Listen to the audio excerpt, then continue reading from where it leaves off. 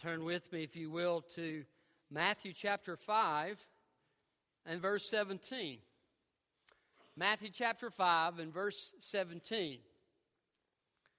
When Megan was very little, just a little toddler, I remember one evening we were having rice and corn and some other stuff, but somehow in the preparations of Megan's plate, one piece of corn ended up in her rice. Now that may not seem like a big deal, but to Megan it was a very big deal. And she began to cry, and she was distraught. And so I went over, and I got a spoon, and I got the corn out of her rice, and the crying stopped. Megan was a perfectionist. You know, there are a lot of people who are perfectionists in life. And she, by the way, she's not that way now. I just to let you know that. She's not. But people are perfectionists in life, and when we become perfectionists in life, what we find is that oftentimes we live a miserable existence because life isn't perfect. We all face difficulties and trials. I dare say if I was to go through this whole group assembled here today, there would be many who have gone through some kind of difficulty or hardship in this past week. God means for us to place our faith in Jesus Christ. To trust Him not just in life, but to trust Him with our salvation. And some people desire to earn their salvation through some kind of means, through their goodness or whatever. But you know what the Bible teaches? It is not by works of righteousness which we have done, but according to His mercy, He has saved us with a washing of regeneration and renewal of the Holy Spirit. So God saves us by grace, and we have a need for that salvation. Every human being alive has a need for it. There is no other name under heaven given among men whereby we must be saved. That's what Acts says. You see, we have a need for salvation, and it's a need that only Jesus can fulfill. He gives a gift of salvation. The wages of sin is death, but the gift of God is eternal life through Jesus Christ our Lord. In this scripture that we're going to study this morning, Matthew is sharing the teaching, the sermon of Jesus, and Jesus is seeking to communicate what I believe is a radical ethic, a radical standard by which God desires us to live.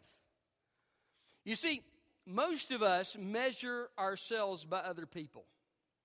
And we think, well, compared to old so-and-so down the street, I'm doing pretty well. I feel pretty good about myself.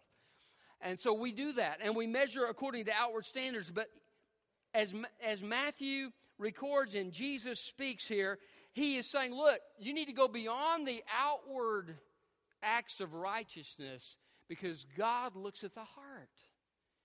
And God desires you to be obedient from the heart, and not just to fulfill the letter of the law, but to fulfill the spirit of the law. I heard a situation one time where a police officer pulled a man over for running through a stop sign. And the man had slowed down. He just kind of gently rolled through the intersection. And the cop pulled him over just after the intersection, and he said, "You didn't stop at that stop sign." He said, "Well, yes, I did." He said, "No, you didn't. It's what's called a rolling stop. You rolled through the stop sign." And the man argued back and forth with him. "Yes, I did stop." Well, he said, You want me to show you what the difference between slowing down and stopping is?" He pulled the man from the car, and he began to punch him violently in the face. And he said, "Do you want me to slow down, or do you want me to stop?" He was trying to get across the idea of a law. Now, this man wasn't even following the letter of the law, much less the spirit of the law. But God wants us to go beyond the letter of the law to follow the intention behind the law. Now, by the way, you don't do that for salvation.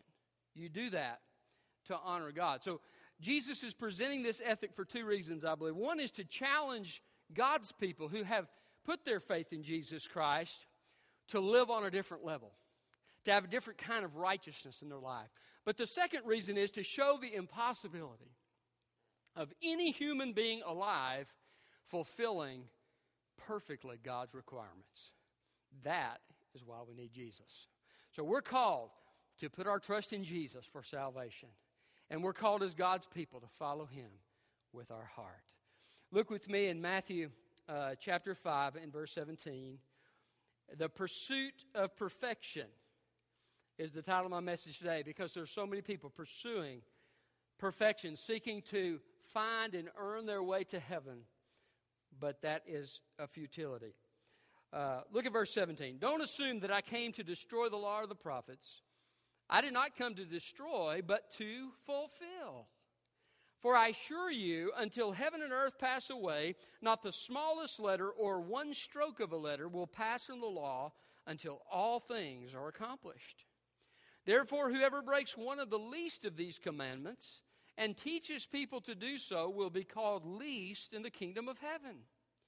But whoever practices and teaches these commandments will be called great in the kingdom of heaven. For I tell you, unless your righteousness surpasses that of the scribes and Pharisees, you will never enter the kingdom of heaven.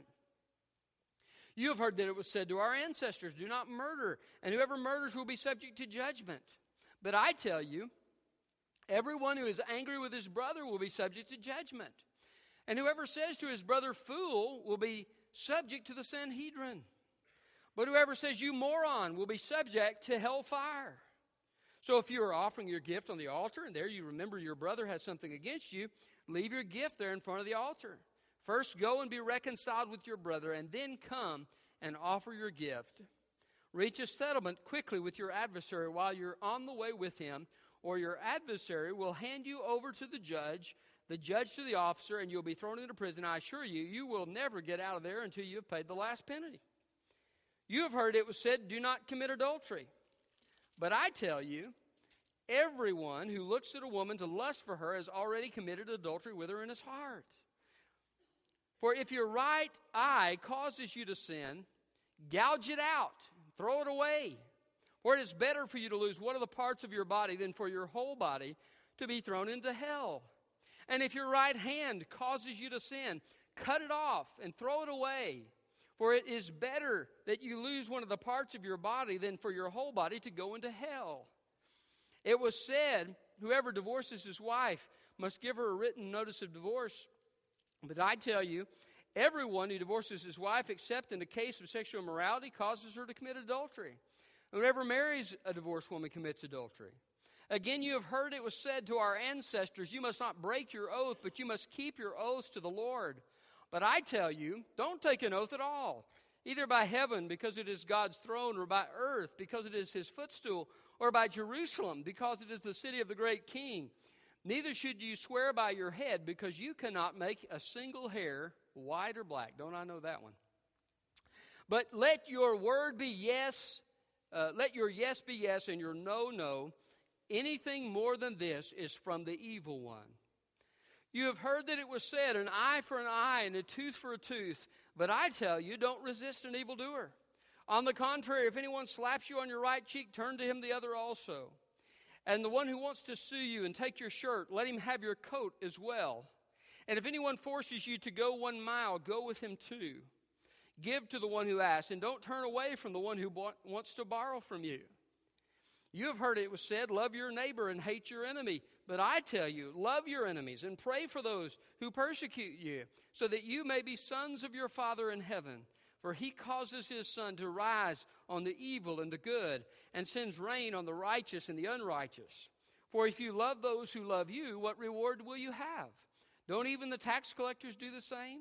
And if you greet only your brothers, what are you doing out of the ordinary? Don't even the Gentiles do the same?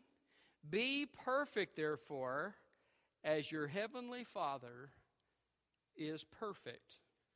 Now, there's probably a million questions going on in your mind right now about this, and that's the point. This scripture was supposed to be shocking. By the way, in oral societies, oftentimes what would be done is they would say something shocking to get people's attention to cause them to think about it. Have you ever heard something like that? Maybe you had a teacher in school that said something shocking, and you're like, oh, what do you mean by that? You're thinking in your mind, and you begin to think about it. You begin to mull it over. Maybe you heard somebody on television say something you didn't agree with, and you begin to think about it, and you begin to mull it over in your mind, and in the process, you begin to understand some new things about why you believe what you believe, or maybe you change your opinion and come across to a different opinion. Jesus is doing that here in this scripture. He is bringing some shock value to help people to think about the fact that it's not enough just to go through the outward ritual, what's expected by human beings, but we have to go beyond to the issues of the heart. Now, I want you to see several things that this pursuit of perfection, several things that people do to try to earn their way to heaven, and to see why those things are insufficient in and of themselves. The first thing I want you to see is there's an insufficient law. There's an insufficient law. Look at verse 17. Don't assume that I came to destroy the law or the prophets. I did not come to destroy, but to fulfill. Can I tell you, Jesus is the only one in all of history who ever fulfilled the law. He's the only one. And had he not come to fulfill the law, no one would have fulfilled it. I want to tell you something. Jesus Christ fulfilled the law. Now, he not only fulfilled it in obedience outwardly, he fulfilled the intention of the law. He was the culmination of everything that came before. All of the scriptures in the Old Testament looked forward to Jesus. And when Jesus came, the sacrifices, the tabernacle, the temple, all of those things looked forward to Jesus and were fulfilled in the life, work, and ministry of Jesus, and will continue to be fulfilled when he comes again.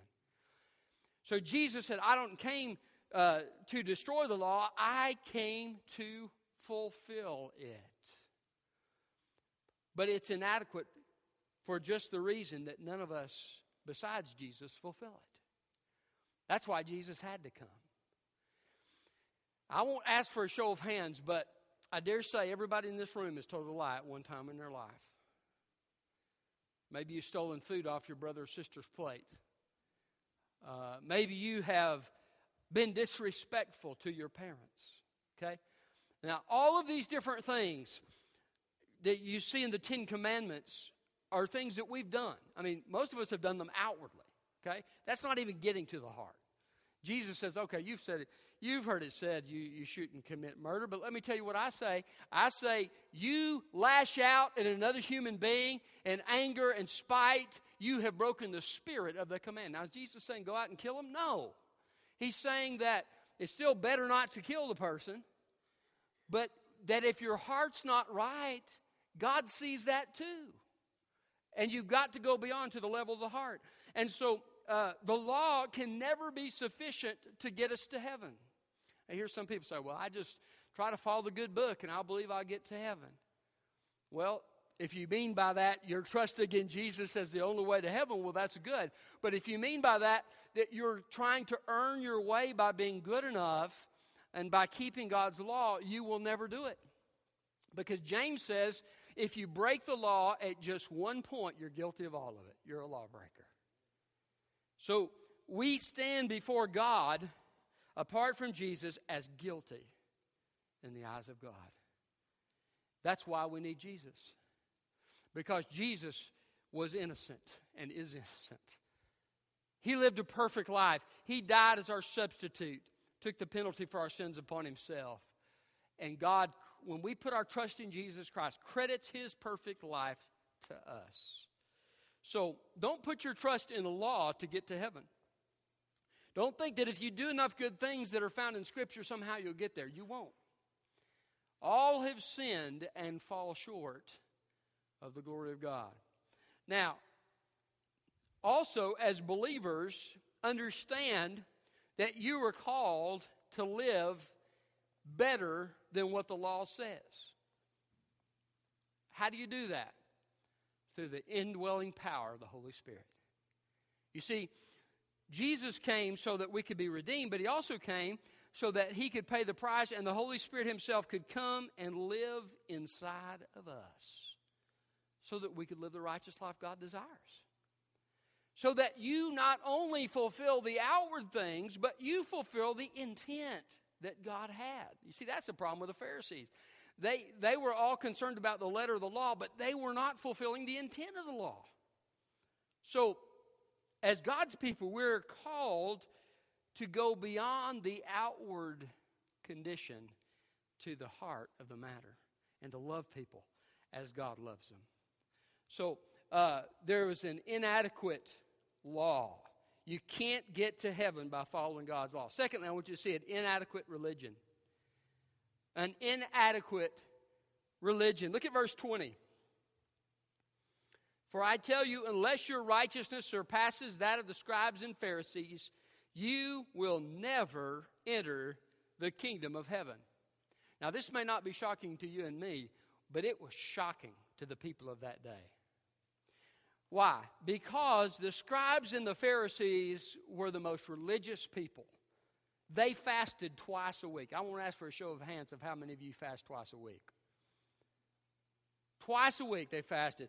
They would do all of these prayer rituals and they were always doing things outwardly, and people were just amazed. Boy, I wish I could live like a Pharisee. I mean, that sounds different to us in our culture. We look at Pharisees negatively because of what we see in the Bible. But in those days, a Pharisee was a great guy. I mean, could not. Who is religious like the Pharisees? They're the most religious people we know. Jesus said to the Pharisee, you're a bunch of whitewashed sepulchres. You look good on the outside, but you're full of deadness and rottenness. Jesus was looking past the outward into the inward. And he said, look, your hearts are wicked. You must repent, or you will likewise perish. They were shocked by this. I can't tell you how many times I've heard people say, when I ask the question, how do you know that you will go to heaven? And they say, well, I go to church. Can I tell you, some people call us narrow-minded because we believe Jesus is the only way. I don't believe that all Baptists are going to heaven. I don't. You can come and you can warm a pew and you can be involved in the church and you can be as lost as you could be. You can learn to say the right terminology. You can go through the baptistry and get wet. You can do all of these things. But if you have not repented of your sin and put your trust in Jesus Christ, you will split hell wide open. Religion hasn't ever saved anybody. Now, there is a good religion. When Jesus Christ saves a person's soul and they are religious in the sense of seeking to please and honor Jesus Christ, that's a good thing. But it won't get you to heaven. God wants you to be religious, sure. God wants you to come to church. Don't forsake the assembling of yourselves as the manner of some is. That's in the Scripture. But it won't save you. If you're a child of God already, it will help you. It will strengthen your walk. If you're not a child of God, keep coming. We need you to be here and hear the gospel. But it doesn't get you to heaven. Only Jesus, putting your trust in Jesus and what He has done on the cross to save you, only that gets you to heaven. There's nothing you can do outwardly, religiously, that could get you to heaven.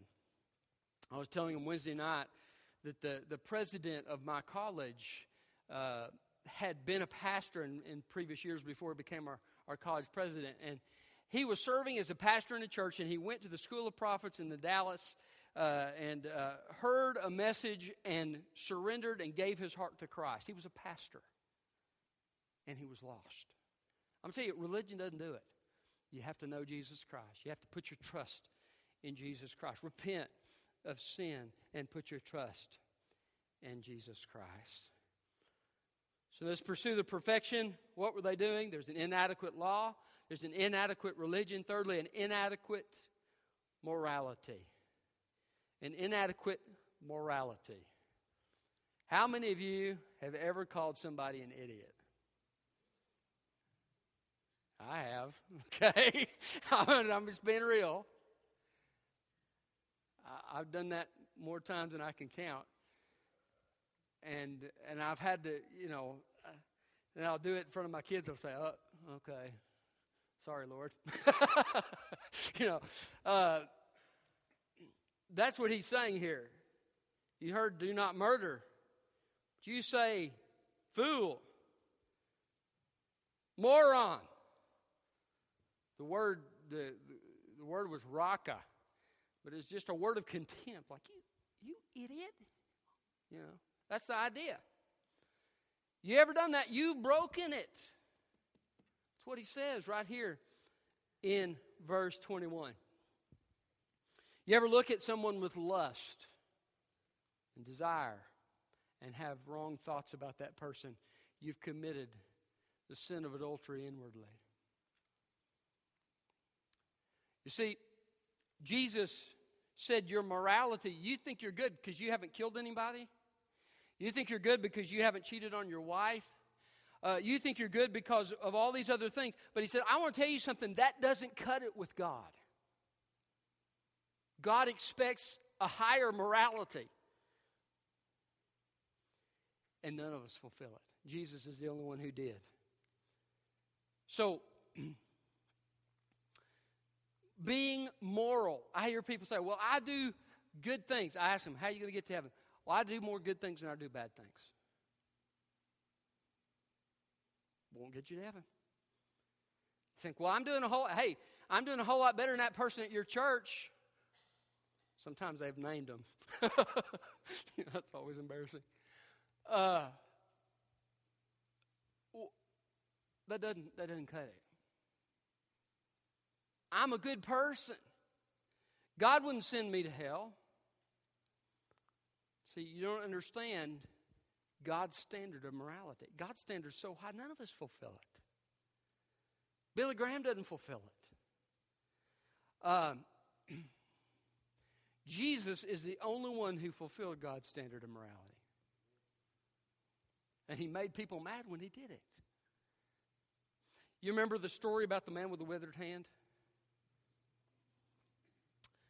The Pharisees, they were jealous of Jesus, and so they brought this man into the synagogue because they figured Jesus would heal him on the Sabbath, and according to their elaborate system of Sabbath rules that they had added to the Bible, not to the literal Bible, but they had added, in addition to the stuff in the Bible, they said, you got to also follow all these other things.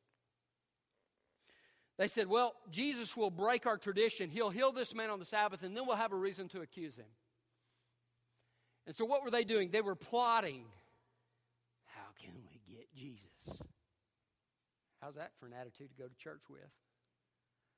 That's the attitude to have. How can we get him? I tell you what, there are Baptists all over this country who went to church with that attitude this morning. I'm going to tell you that.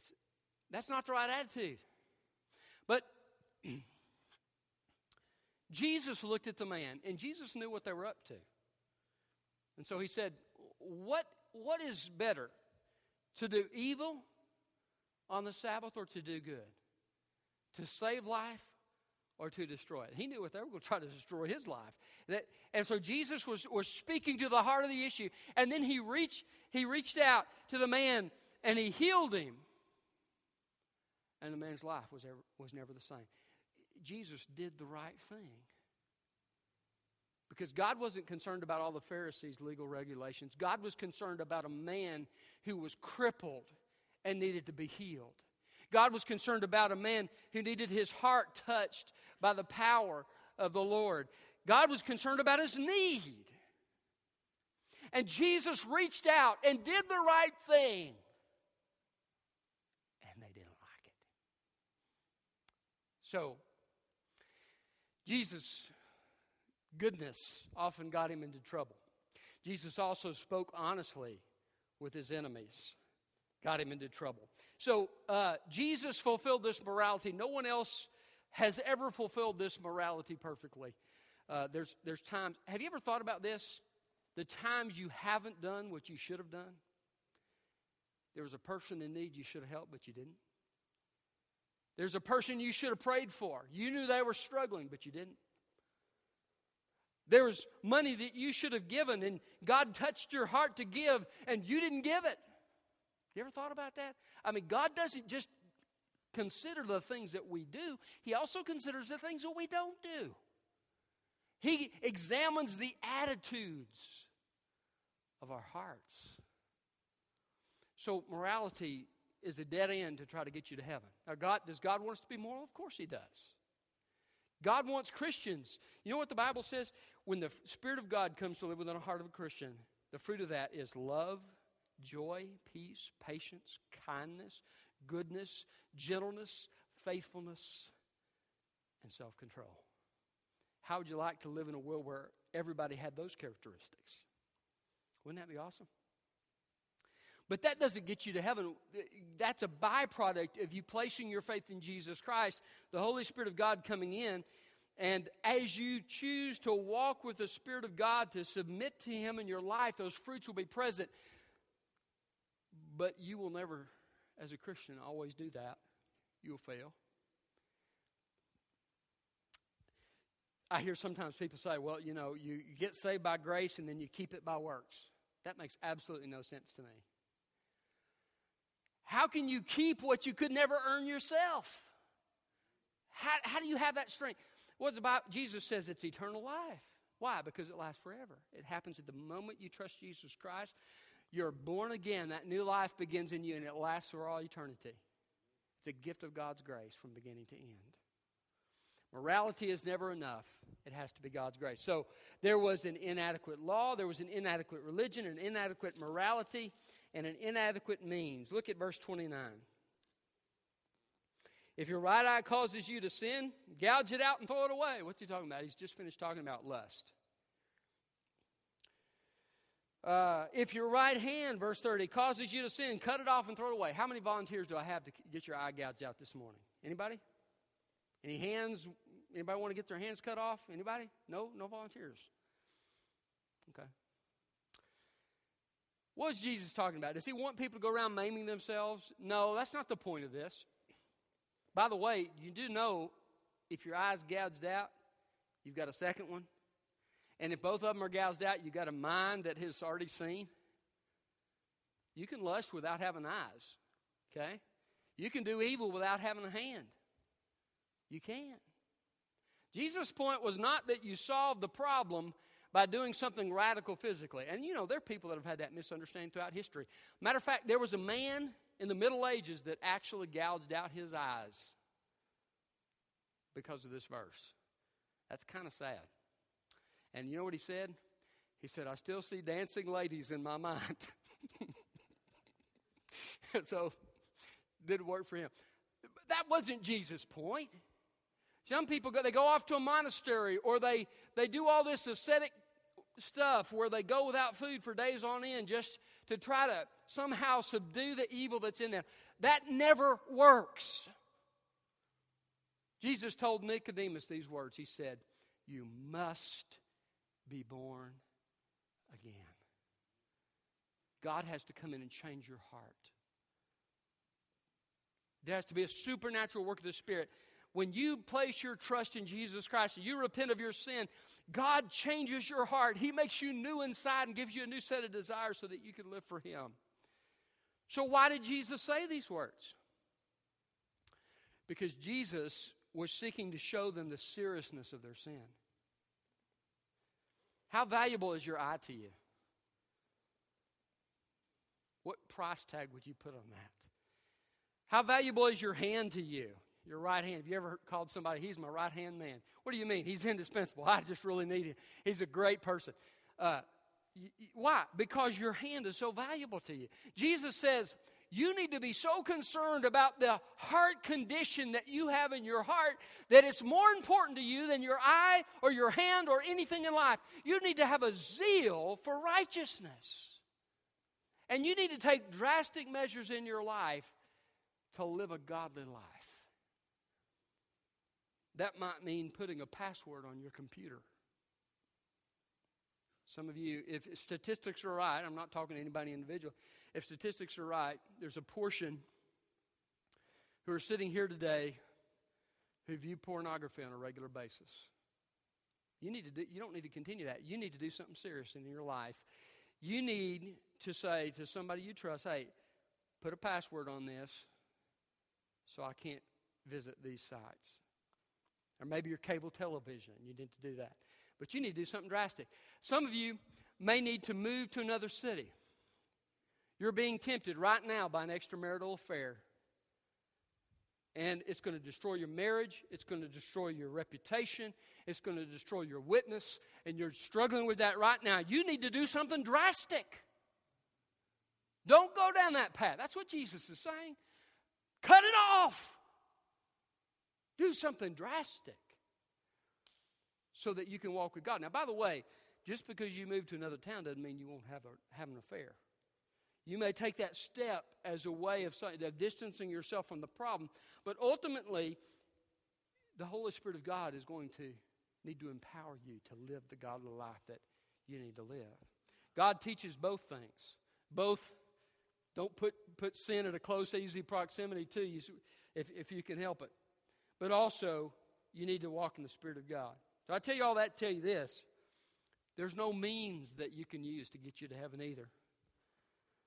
Some people think if they join the right church, if they do the right religious activities, if they fast, or if they are baptized, or if they, teach Sunday school, or become a deacon, or a pastor, or whatever, that they'll go to heaven. No.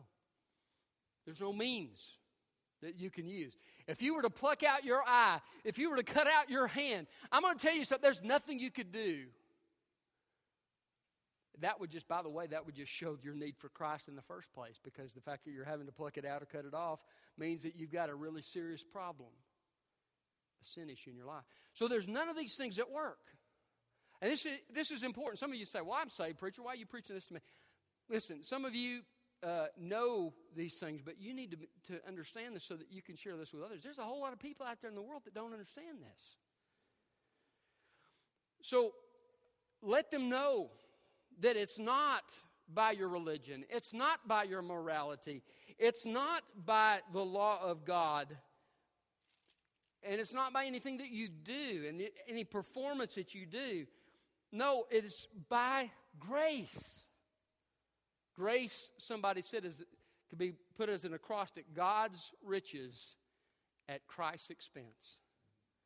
That's what grace is. God gives to us a salvation that we don't deserve, because Christ deserved it. Christ paid the price. He lived the perfect life. He died to death, and our sin was placed upon him at Calvary. And the Bible says that the Father turned his back, and the relationship between God the Father and God the Son in eternity past was broken on the cross because our sin was placed upon him. And then Jesus said those words, "It is finished. The price has been paid." And 3 days later, he came out of the tomb victorious. That's the gospel. Jesus did that for you and for me, so that we could be forgiven for our sin, because God is just, and there's no other way for God to forgive sin than that justice be carried out. And it was carried out on his Son on your behalf and upon my behalf, so that we could be forgiven. Our sin debt could be forever canceled. Hallelujah.